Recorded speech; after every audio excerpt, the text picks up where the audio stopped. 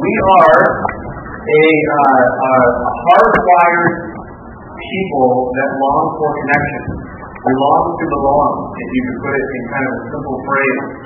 And that shows up in so many different places. It's just incredible, and you kind of start to look for it. I'm going to show you what I mean in just a second here. Here's what I want you to do. I would like, if you are rooting for a team, if you care who wins a certain football game coming up in a few hours, I'd like you to stand up. Just stand up right now. If you're rooting for a certain team, if you care who wins, let's put it that way. If you care, stay standing. Stay standing. Hang on. The gladiators in the Coliseum. Calm down, people. Hey, listen. Now, stay standing. If you are rooting in favor of someone, I want you to just raise your hand. In other words, if you care for a team that you want to win, raise your hand. Okay, now I'm going to hold that. Okay? Now, if you're standing but you are rooting against them, just leave your hand down. Okay? Now, just hold your vote for 1 second. Here's what I want to show you. This room is divided right now in some people thought they were ready to shout out their team name. I don't care. But here's the point. Some of you care who wins because you want a certain team to win. Some of you care who wins because you don't want a certain team. You know you're rooting against that team, and you're united in that. And the rest of you sitting here are united in the fact that you don't care who wins. And that's the overwhelming majority, and that's the right answer. Here's the point.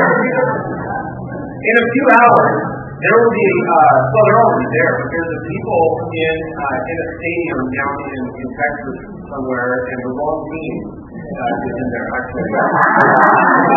So they're serving as ushers right now. But there are going to be umpteen thousand strangers there, and some of you have experienced this before. A concert can do this, a rally can do this, a sporting event can do this, where you're in a place and you have this kind of shared experience. And all of a sudden there's a touchdown, and what do you find yourself doing? You're high-fiving total strangers. You're hugging them. You're going, and you don't even know these people, but it's kind of a little whisper of your life. All these people who, if you were to dive into their lives, they separate and divide on so many different topics. They're so totally different about vastly important things. But for kind of a moment, you're there and you have this shared thing, and you're connected. And it feels really good. There's something magical about that. It's beyond the football game, it's beyond the concert. It was this kind of shared experience that can last for a really long time. Ask people who were at Woodstock. They're still talking about it, right? That was this shared experience. And there's something about that we feel kind of connected about. The Bible brings along this idea of sin, and doesn't bring it along, it introduces it to us. It tells us the backstory of what's going on. And it gives explanation, in fact, as to why we are disconnected from one another. Anyone ever had a dislocated anything? Finger? Something? Yeah, okay. You talk to these people at the welcome lunch right after service. Dislocated parts of your body really, really hurt. I've had many injuries. Unfortunately, I've never had that, but I have sat with middle school kids who have dislocated things. And I've also sat with my wife who's given birth. And birth still is out. But hopefully you're not ready to miss you or something. But dislocating something is really painful. Think about this. Isn't the church described as the body of Christ? What happens, you've seen this in churches happening when churches get dislocated. They separate from one another. Instead of fitting in together each part in itself, all of a sudden, that shoulder pain and lift, and the screams that follow when someone gets their shoulder popped out today, it's pretty gut-wrenching to hear that. The Bible tells us this, that the reason we're dislocated, the reason that we're disconnected, is a direct result of sin. When sin entered the world, that happened. We kind of looked at this a few weeks ago. Remember, the first dislocation was with Adam and God. There was a separation there, a break there. And then it went on to this closest human contact with him at that time, and that was Steve. And all of a sudden, fracture began to enter. If you're in your Bibles, I'd invite you to open up to Ephesians 4, and we're transitioning here. What I did with your notes this morning, by the way, is I wrote a lot in, so it looks a little bit kind of scary maybe at first, but what I want you to do is not write anything during the intro. I wrote it all in there for you, so you don't really need to follow along. You don't need to necessarily take a whole bunch of notes from the intro, because I put it in there. But for 3 chapters, Paul's been doing what his typical pattern is, and that is that he kind of likes to line up theology first. He likes to say some doctrinal statements first, and then he often transitions into how do you apply this? How do you live this out?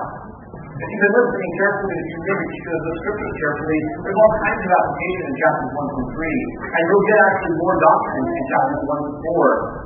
But in essence, Paul's been telling us who we are in Christ, what God's been up to, and now he's moving into this idea. Now, how do we apply it? How do we live in it? What I love about the Bible is it's not just kind of this philosophy for living and for people who are sitting on a rock out in the wilderness thinking about thoughts up there, but it doesn't apply to everyday life. God knew that we were going to live Monday through Saturday as well, not just at church on Sunday.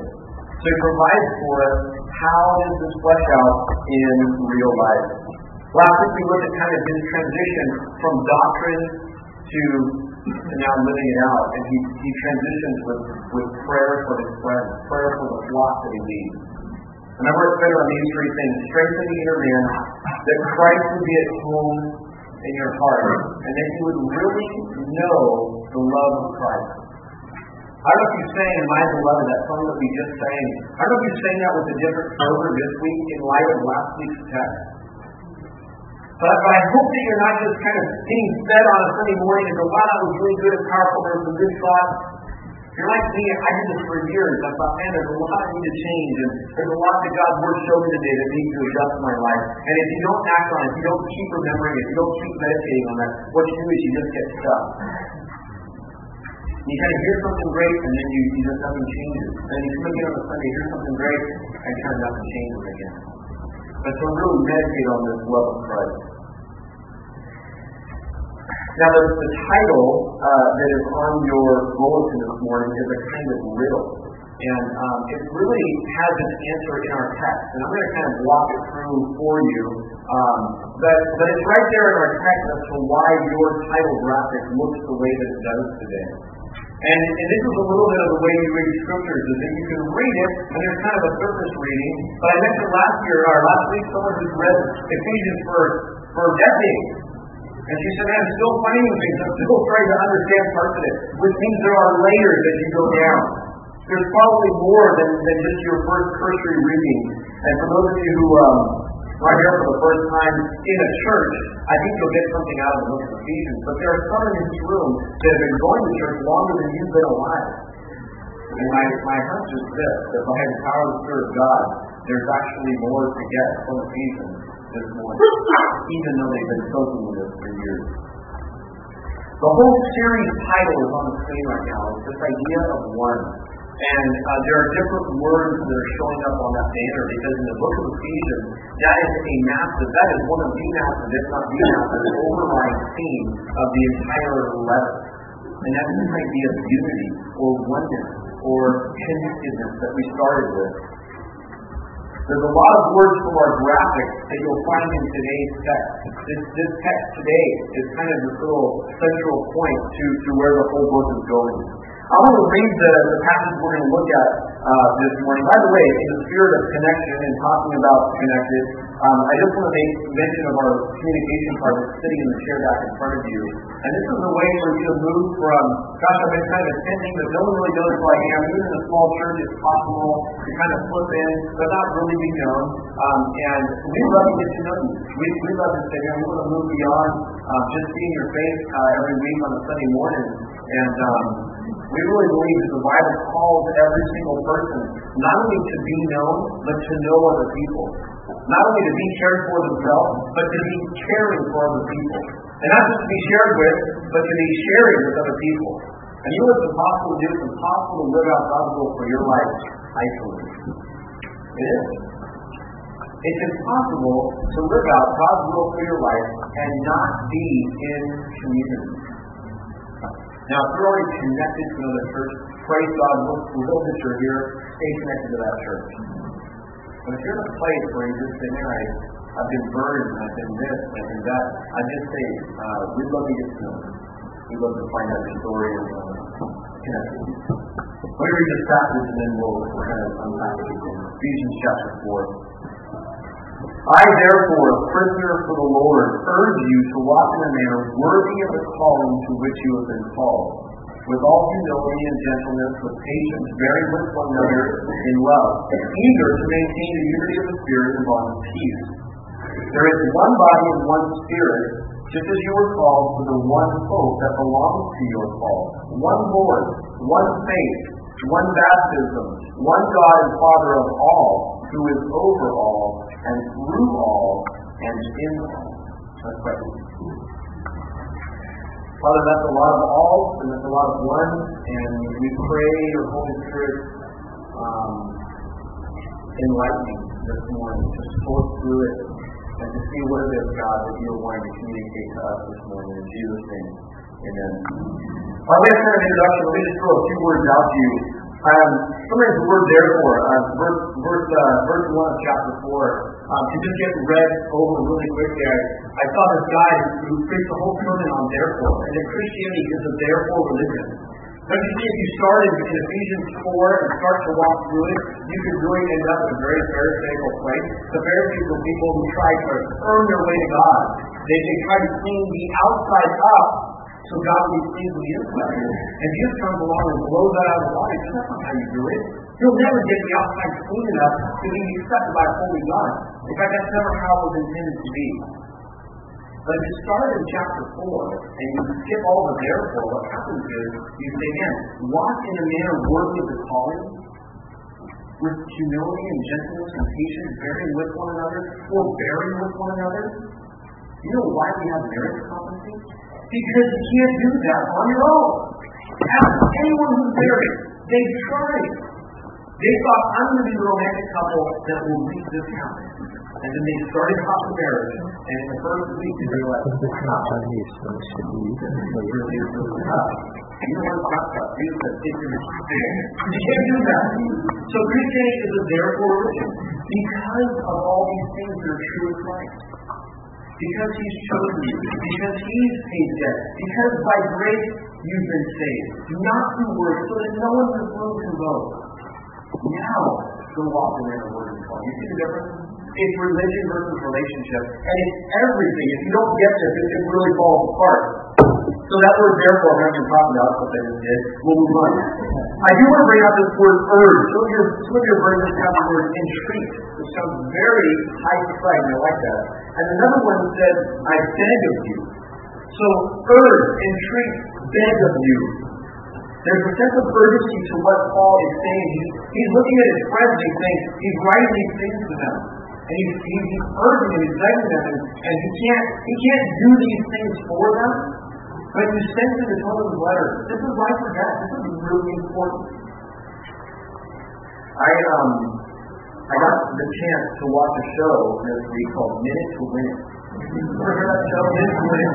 Minute to Win It is a TV show that's been on, and I kind of caught wind of what it's about. It's basically taking household items and using them to have games and this and that. And I thought, that's a really big, low budget show. As a youth pastor all those years, I thought, hey, what was Minute to Win It when I was around? So this would give me some great ideas for things. But I was motivated to watch it because this last Monday's episode, our friends were on. Some friends that we know. Some of you from this church may have gone to Mexico with Glenn and Julie Bishop. Glenn and Julie Bishop have 5 children. They grew up with us over at Los Gatos Christian Church. And so I thought, wow, it's not too many times when my friends were on TV. So I'm going to watch this show and see what's all about. So here's their 5 kids on this win, basically Monday night. And they actually did a special family night because of this family. The page of the family, I think, do a family edition of the show because of the Bishop family. So here's what's going on with this. Basically, these kids, ranging in college at 19 down to 10 years old, are doing these things on a national televised audience for money, and the money kind of gets incrementally bigger. It starts off at 1,000, and it's kind of like, whatever, all these game shows kind of move up bigger and bigger. So we're going to watch this. Now, normally when I watch any kind of game show, it's just a bigger pastime of mine, but I've seen before. I don't have my heart pounding fast. I don't get nervous for people. Like, I'm just kind of watching, and I don't really care what they win on, right? But here I'm watching some people that I actually know, I'm thinking, wow, this is kind of, I'm kind of getting drawn into this. It was really a fun episode. So they're moving along, and they keep moving further and further. And they just kept going with this. And it goes all the way up to $1 million, okay?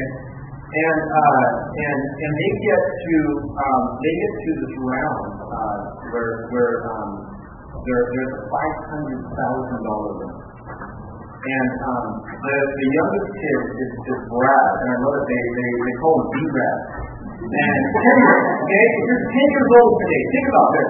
You're in this studio, okay? There's a live crowd, but you know that there's about millions of people, all your friends, everything. And here's B-Rad up there, and he's just cracking me up because he's doing these weird things. And it was this really cool picture of urging that went on. What happens is, some of the events had team things, but some of them were by themselves. Here's B-Rad, 10 years old, doing this game for $500,000. Actually, no, this is $1 million round. They made it to the $500,000 round. This is for $1 million, okay? That seems kind of urgent, right? I mean, there's a little bit of sense of urgency there. And here's what's so cool, is that the family is off camera, and they're going, you got this. Right, you totally got this. And they're just encouraging along. And I thought, man, that's a picture of urging, of coming alongside this senior in high school.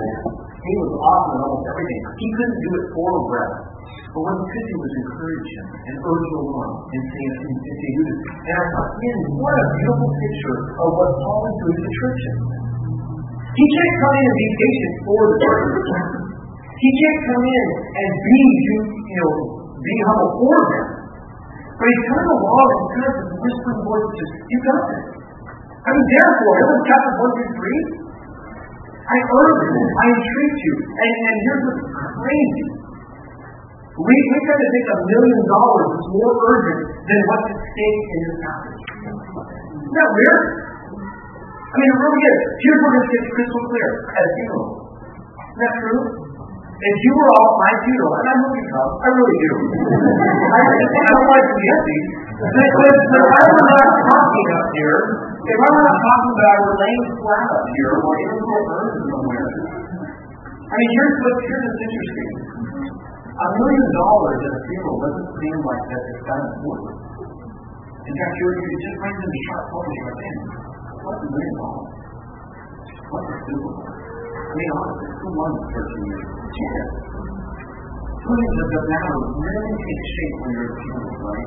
And as Paul is urging, Paul is coming alongside this. This is really important for his life and death stuff. We can get stuck into thinking $1 million is worth urging about, but the kinds of things we're looking at today aren't. And I don't want to be reduced by that.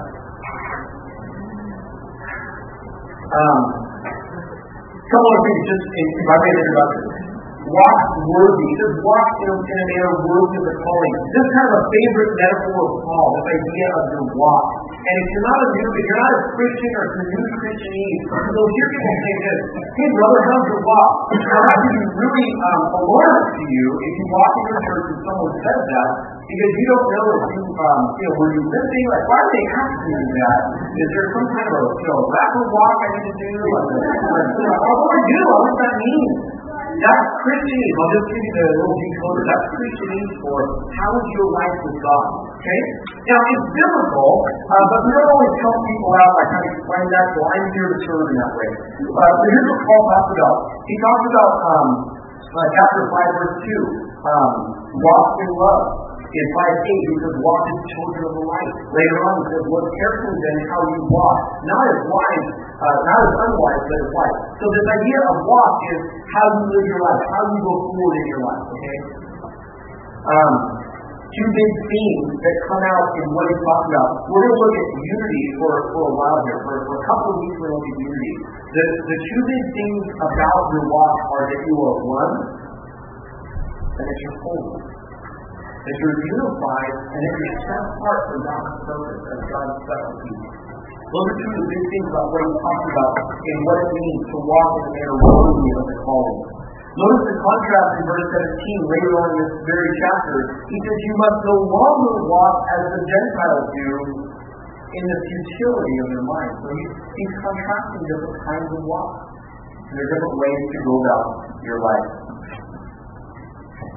This whole idea of living up to your name, which is what it means to walk according to the manner with which you were called, really came to light this week.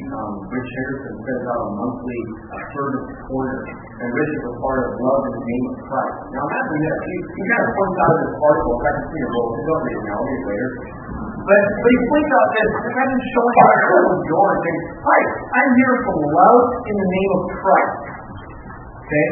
And then you proceed to be a total punk as you serve them in whatever you're doing. Now, if you've got a bad attitude, you're mouthing off about your boss, you're bickering and kind of backbiting about your family and your church. I mean, just imagine what that sends out to the person. And when Rick kind of put it out, just kind of sums it up, he says this, unless we plan to change our name, I had better dramatically increase the quality of my service. Change your name to love in the name of my fleshly self, or change the way you serve. I mean, what a great title to have to wear. Where do you go? I put love in the name of Christ. There's a built-in accountability of that. The second you point out you're a Christian, there's a certain hardware in that, but there's also kind of an accountability there, isn't there?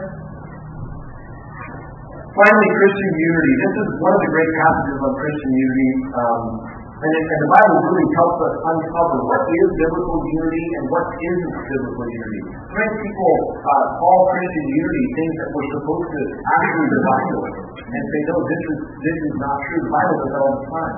And it talks about tares and wheat and sheep and goats. Jesus had no issue with that. But then some very things we're supposed to unite over and be set on, we kind of tend to overlook sometimes. One of the interesting things that Paul expounds on unity by celebrating the diversity of the gifts that are given to the church to build up unity. We're going to get to that in a couple of weeks. In the sake of being one, it doesn't mean everyone needs to dress the same, think the same, vote the same, entertain themselves the same way in this room. What it does do is God has created us uniquely and differently with a variety of gifts. But then as we celebrate that diversity, that God's actually building a whole new humanity.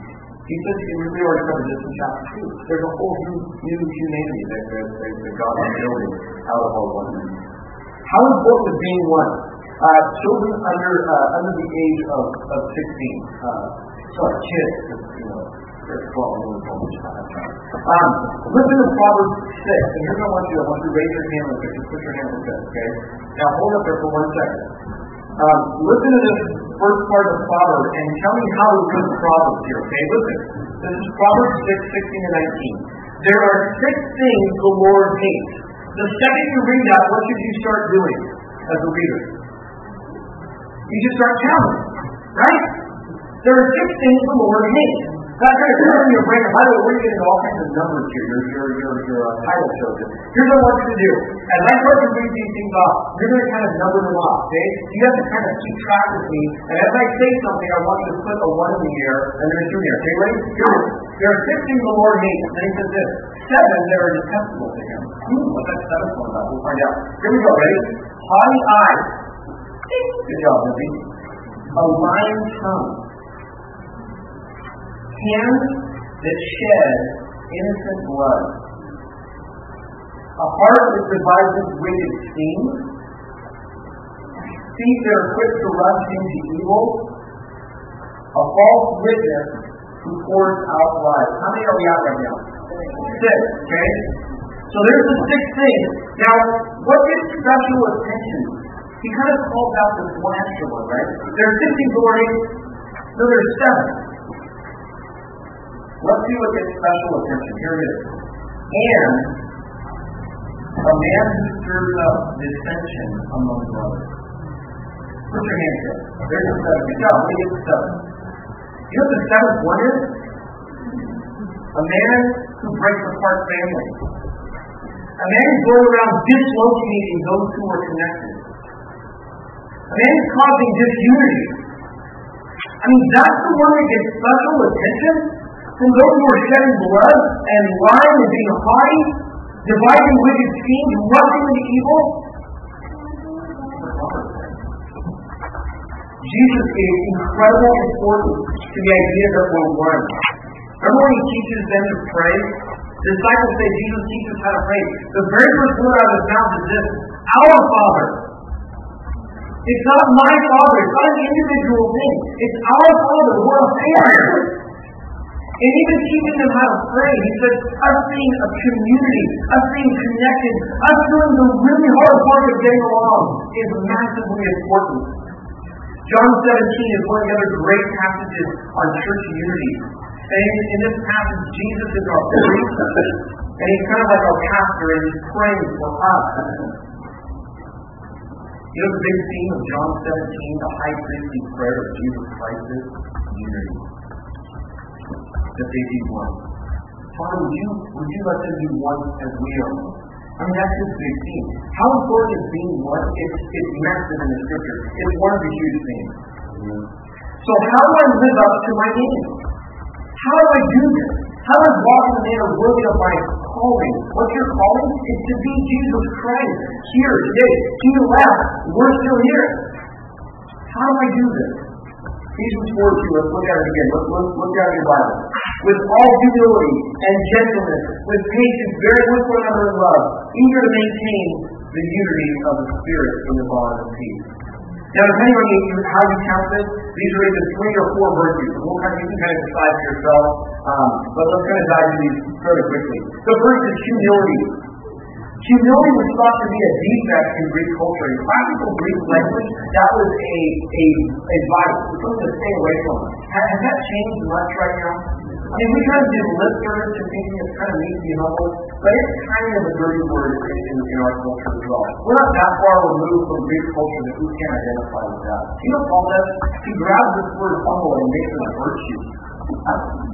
This is upside down living. This is the first shall be last kind of thinking.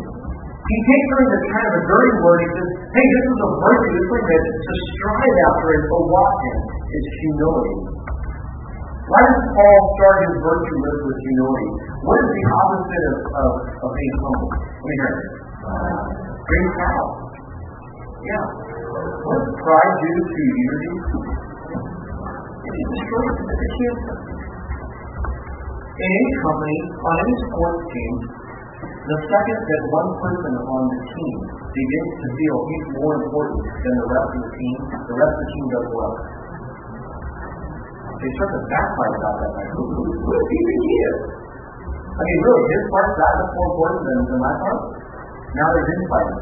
Most of the teams not in the Super Bowl today. Okay? I mean, we see this. We see this in sports played out really publicly. But this is true in families. It's absolutely true in churches. It's true in politics. It's true in business. I mean, just look at it. It's there. Humility breeds unity, whereas pride breeds discord and division. You know why humility is hard? It's hard for a lot of reasons, but it's hard because of what we're letting go. We perceive that we've earned our way to this position, therefore I should no longer have to do that job. I have 3 brothers, and there was a certain pecking order among them. We're not that different from elephants do. We just we find our pecking order, and there's a certain thing that kind of goes on there. And there's a certain sense that I realized in late high school, probably one of the hardest people for me to serve was my younger brother. I've spent 17 years, kind of being under a couple of older brothers, and at least I felt my place over my younger brother. But I thought, hey, what would it look like for me to take the trash out when it's his job to take the trash out?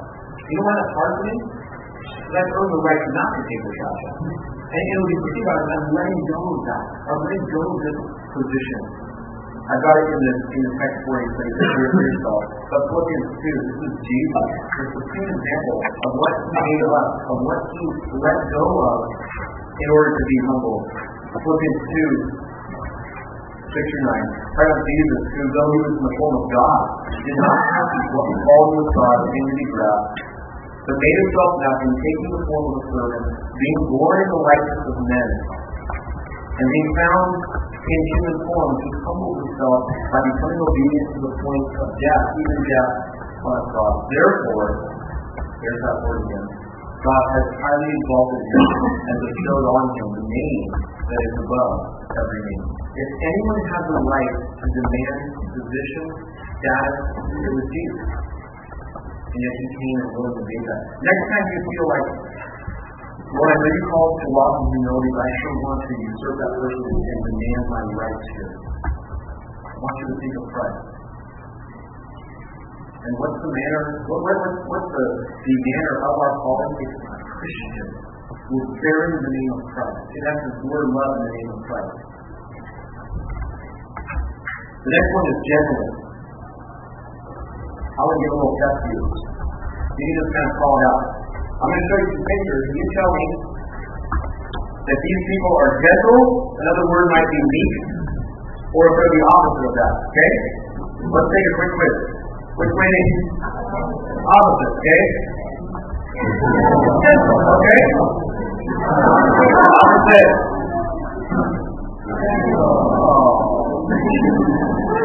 I've lost all the 10-year-old girls for a few minutes. Okay, so here's what's interesting. I would have answered exactly the same way had I not put them together. So because I put them together, I know the right answer. We kind of did a big difference between gentle and meek as the one who kind of never gets mad. Look at your bulletin for a second.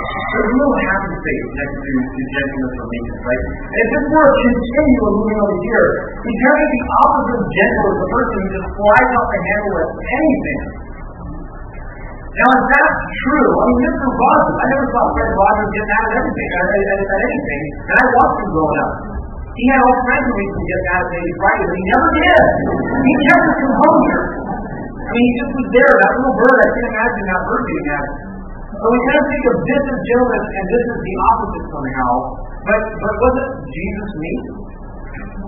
Wasn't Jesus gentle? Of course he was. So what if on that continuum, what if we put an X kind of right in the middle of those two? Someone between never getting mad at anything, or just trying to get a little scared of people. I mean, if those are in your family, one day they're going to blow. I mean, they are. You're just like, I know that you're trying to nice and stuff, but I'm going to stand over here, especially in the kitchen, you're nice. I mean, I just don't want to hear you when that happens. There's something wrong with that. That's actually really unhealthy.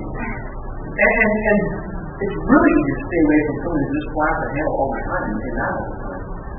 But Jesus got mad at the right time. We can look to Jesus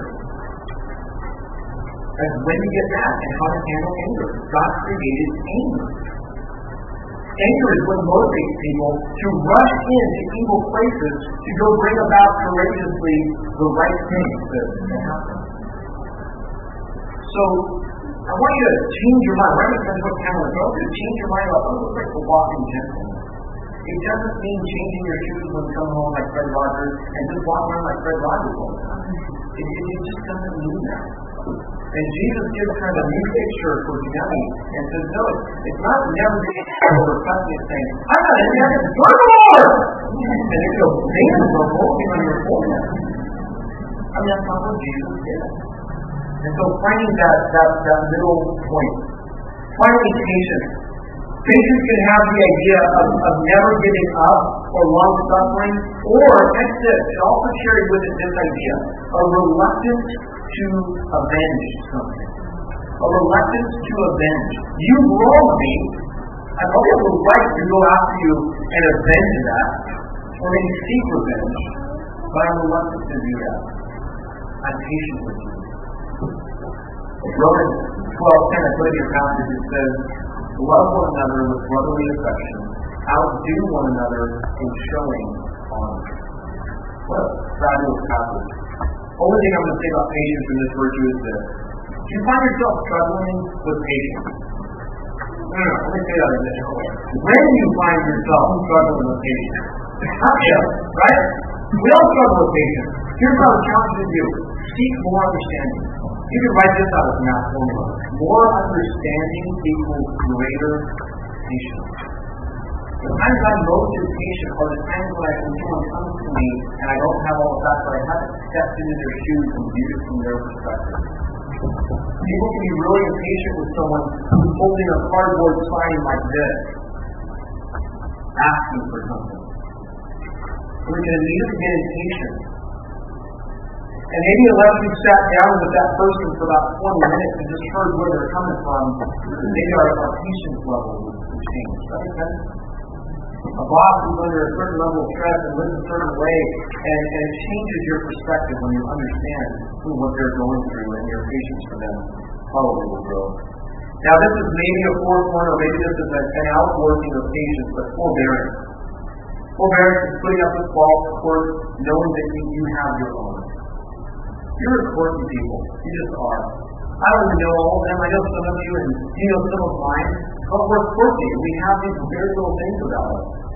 And part of the great thing about a family is that you can't put on your Sunday best and keep that together.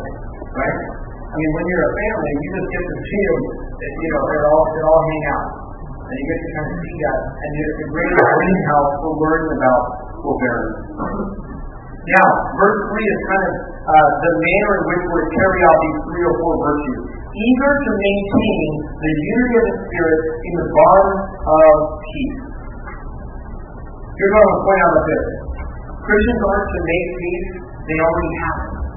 Jesus is the one who, by the cross, has broken down the dividing wall between groups of people. It's already been accomplished. That's His work. Our job is to guard it. Travis, come here. Bring your thing in. Yeah. Now, Travis has a football, okay? And it's kind of fitting that you're holding a football. That's a good thing. Now, let's say that you're handed that ball and you're running down the field. How are you going to hold it? Okay, you just change the position, right? He's off the ball. Hey, put it in here, right? Now, if you're running along, what's happening to you? People are in pursuit of me. I'm coming. Is this scripted? Finish up.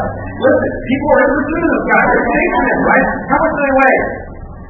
Watch it, I'm behind you. I'm kidding. You're like 300 pounds, right? Now, fortunately, you can outrun the 300 pounds. But people are coming after you. Now, if you're running in the open field, you might do something. But let's say you're starting to head into a group of people. Show me again how you're going to hold it. Okay? Now, what if I do this? What if I'm behind you? Okay? You're kind of running. What if I'm doing this? What are you doing? Can you see that? Can you see that? Okay. Now, you guys explain to me. What's the illustration here? What's the illustration? What's the football? Peace. It's the pride. It's what we're to guard. It's what we're to keep. Right? It's amazing. We can kind of leave off along like this for the Christian life. Keeping the peace. Instead of holding tight, instead of really guarding, instead of really maintaining. Don't work the peace. You've already got it. That's God's job to bring about real peace. The second we're trying to step into God's role and create that peace is a problem. We're to guard it. This is life or death. I'm not just urging that we're not doing it for $1 million. This is for this peace that we're to be eager to maintain it. We're to realize that someone's trying to strip the ball from us. What happens in a football game if there's a lot of turnovers? You lose the game every single time. Turnover kills. How many churches have you watched implode after they fumble the ball in the third peace? The people went about it wrong, and they took up a whole kind of survey about what's wrong with the leadership. Then they presented it to the leadership. Then the leadership felt under attack. And they weren't even divided, so they split. And pretty soon, a picture of the body of Christ has been disintegrated before your very eyes. Some of you have come from those church families. I know that I've talked to you about them. And instead of being eager to maintain the peace, eager to be unified, eager to be one, fight for what that really looks like, they would not leave off along, and they just got their life punched out of them. The absence of these virtues for Christian unity is death. No humility, no gentleness, no patience, no forbearance, no urgency. And what you have is a group of people that work together and they're now dislocated. Possibly even functioning still in the same household or the same church building week after week. But they're not unified. They're not a functioning part of the body. Now, very quickly, we're going to close by looking at 7 truths that Paul now kind of frames what this unity is going to look like. You wonder what you should unify over, what you should divide over? That's a great question. I would challenge you, go and learn what the gospel really is. Some of you have done it because you've moved before, and you've had to figure out what I really want in a church. What's really most important? I mean, do I need a bass player? I love a bass player in the band, but that's really important. It's not. I can fellowship without the bass. I can fellowship without other things. But there are certain things that I say, wow, that's actually worth breaking fellowship over. Because these are fundamentally true facts that must be in place. I told you to do a bunch of numbers today, and before we get into this is going to kind of help solve the riddle for you a little bit. Okay? I'm going to help you practice with some other things. Some of you are teachers, and I may offend you with this, but bear with me. We were told several years ago about the idea of new math and kind of vertical math. There was some shift in how math was going to be taught. This was not long after the fact that Pluto was no longer a fully and other things that went on. So I was a little bit, guarding my upbringing and whatnot. But new math, we're kind of talking to our teachers about these things, figuring out what that meant. And someone grabbed that pen and ran with it. I didn't make you grab that, which I did because they were thinking letters. But here's something. Great plus time equals eraser. That's right. Here's another one. Pirate equals, of course, a thief, a boat, a banana minus a leg. Here's one. Death equals a math plus a round. This is where math just works. It starts to figure it out. I like this kind of math. Now that you're really going to figure it really hard. Okay? Yeah, very good. You guys got it. All right. So, from that little series is where I dreamt up this idea of our title today. And I said it was a riddle. There's kind of some things in the text that we'll be able to pull out, and I'm going to pull them out right now. What Paul does here, and I'm not trying to unpack this, it's really fascinating. Get a good commentary, there's plenty online, some talking on one line. What Paul is doing here is he's actually revealing the work of the Trinity in these different statements. And what he does is he actually gives a verse to each member of the Trinity. Remember Jesus' prayer? Father, I pray that they would be one, talking about us in this room and us with other churches, even as we are one. What's he talking about? Those of you new to the Christian faith, that's God the Father, God the Son, Jesus Christ, and the Holy Spirit. 3 distinct, but one. Now what Paul does here, and again, you're going to have to take my word for it for now, and then you can go do your own research and see if this is what he's really doing. But what he's doing is he's basically giving a verse to each of the parts of the Trinity. The Holy Spirit is up first, and that's why it's written in these little triads of one, another triad of one, and then a singular one, and all of those equal one. Here's what I mean. First one is the Spirit. There is one body, one Spirit, there is one hope. The one body we're talking about here in chapter 4 is the universal church. It's this visible community of the people of God. Isn't it true that becoming born again is a spiritual thing? There's no longer a fleshly thing that we do to become the people of God. It's a spiritual work. But it doesn't mean that there's not a visible component to it. And the visible component to it is this community, this body. And what we've seen is people who are from one church, instead of being in community with another church, they're in competition with another church. Have you seen that before? Say yes. You have. So there's competition going on. I have people all the time that want to talk to me, and they want to badmouth big churches because they walk in and perceive I'm from a small church. And I say, wait a minute, my brothers and sisters are from a pretty massive church, a couple miles from here. By the way, that's my home church. By the way, that's where I got saved. That's where I grew up in Christ. That's where God provided me with a wife. I love that church. I'm not an anti-big church guy. Those who hear I'm from there say, oh man, the big church is where it's at. If you're a mega church, you're nothing to God. I go, I don't think that's really true. If that's true, then there's about 100 churches in in the world that are for God. And there are just, thousands around the world that are. So we have these different dividing things that we like to do, but we're really in cooperation. Oswald Chambers, in a book called He Shall Glorify, said this. Just listen to this in light of Ephesians that we're looking at. When we are baptized in the Holy Ghost, we are no longer isolated believers, but part of the mystical body of Christ. That'll make you go, what does that mean? I need to think on that a little bit. Beware of attempting to live a holy life alone. It is impossible. Paul continually insists on the together aspect. God has great love for us. This is also Ephesians 2, by the way. Made us alive together with Christ. Raised us up with Him. And seated us with Him. Get the picture? Next time someone comes to you and says, I don't want to talk about religion and all that, that's a privatized thing. That's my own personal thing. Same thing. Not very the Bible. But it really isn't. If you're that person, hey, it's just community and God. You know what that is most often, I think?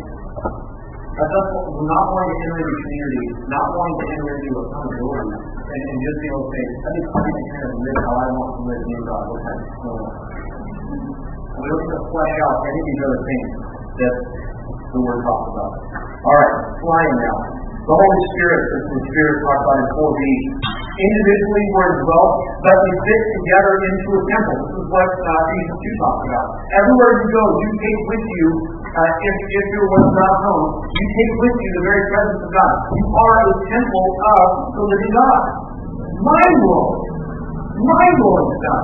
Now, together, God's taking these individually indwelt people and fitting us together into this collective temple. A living picture of what it looks like. This is what God's doing, by the way. I love how it starts beginning. Only in church can God take all these different misfits, yes, I'm talking about you and me, and fit us together under one roof, under one common focus. Spiritual work going on.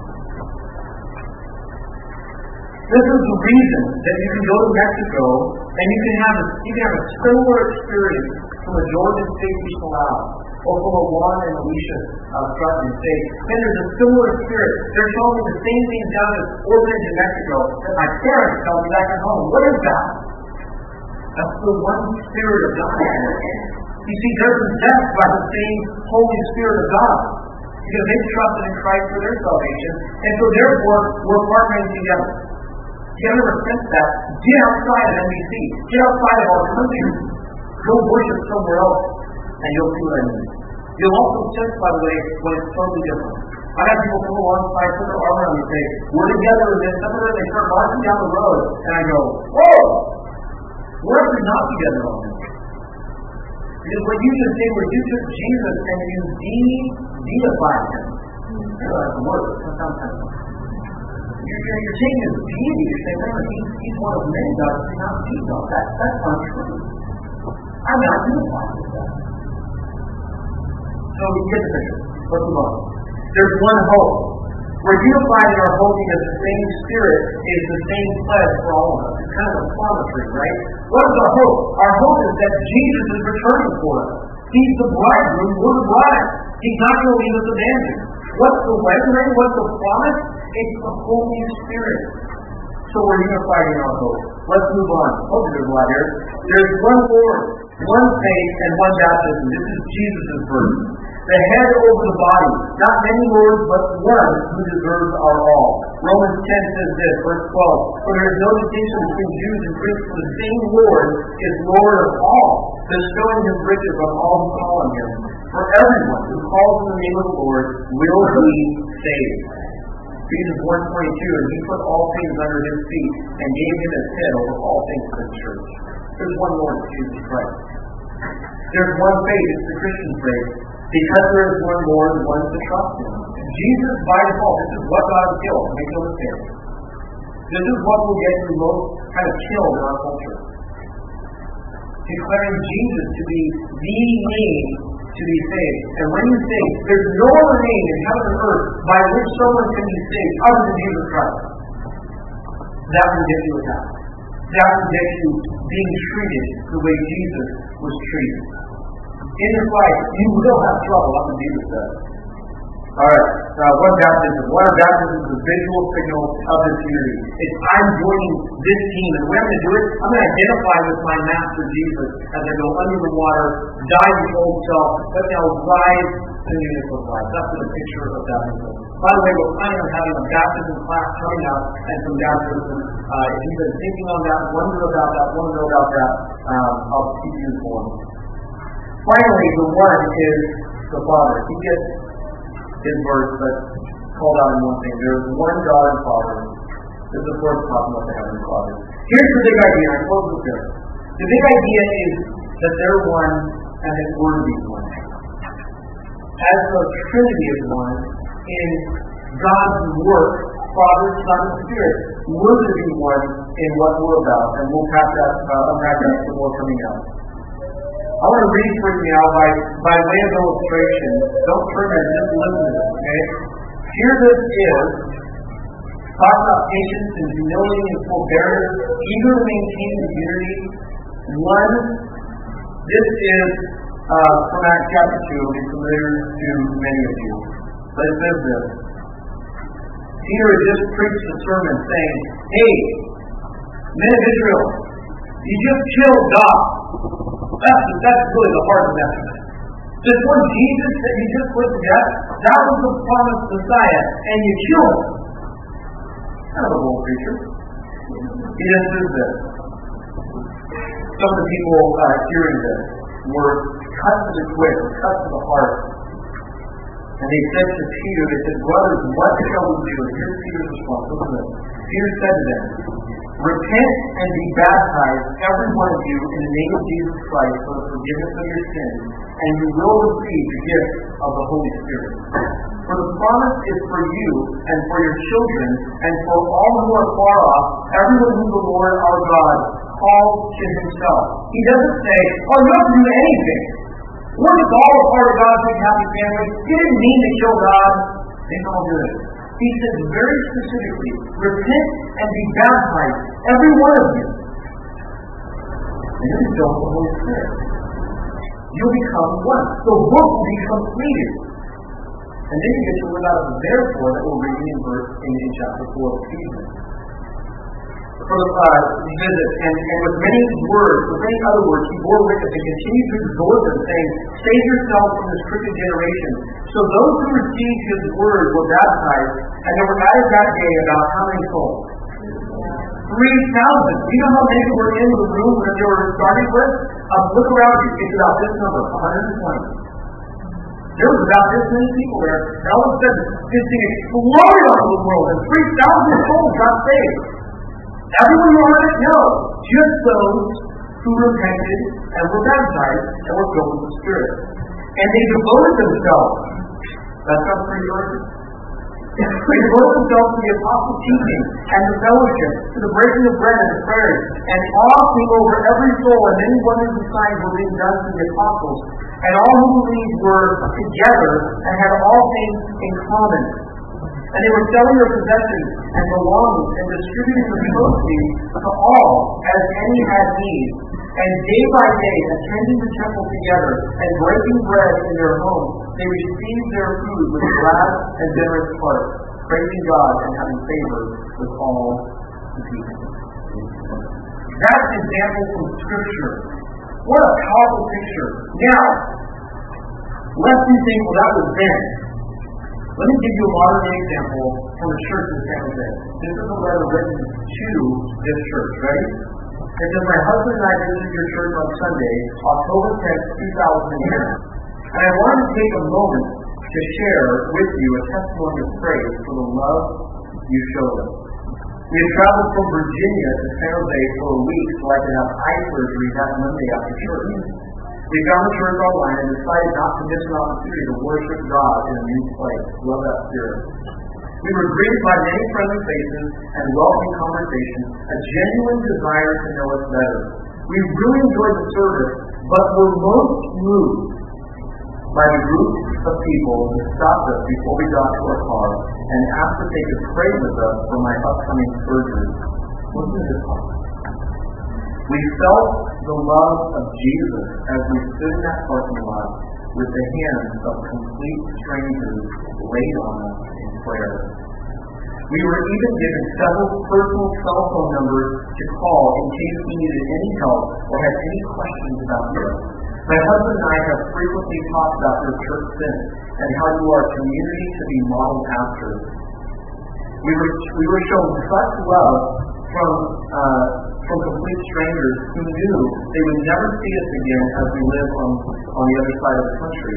You are a shining example of the way Jesus calls us to live, and for that, in my opinion, you have gotten it right. Blessed Kelly Rose.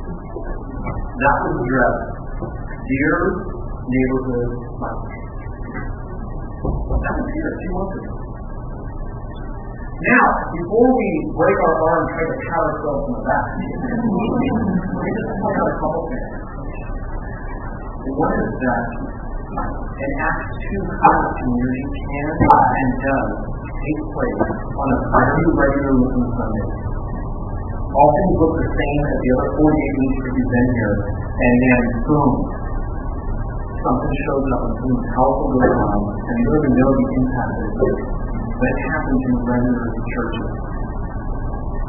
At the same time, we have a long way to go. I've talked with many from our church, some who are still sitting here, some who aren't here anymore. You know what they said? The first part they got right is that we were greeted by friendly people, we were welcomed in, we enjoyed the service. But somewhere along the line, we never really felt the love of Jesus. Now, is it always the church's fault? No. Sometimes people come and they are as quickly as possible and they're looking for an excuse not to join the church because of that. But you see how we need this one Spirit to be in us, to dwell in us, yielding to that Spirit, to even show this kind of persevering patience and humility and forbearance.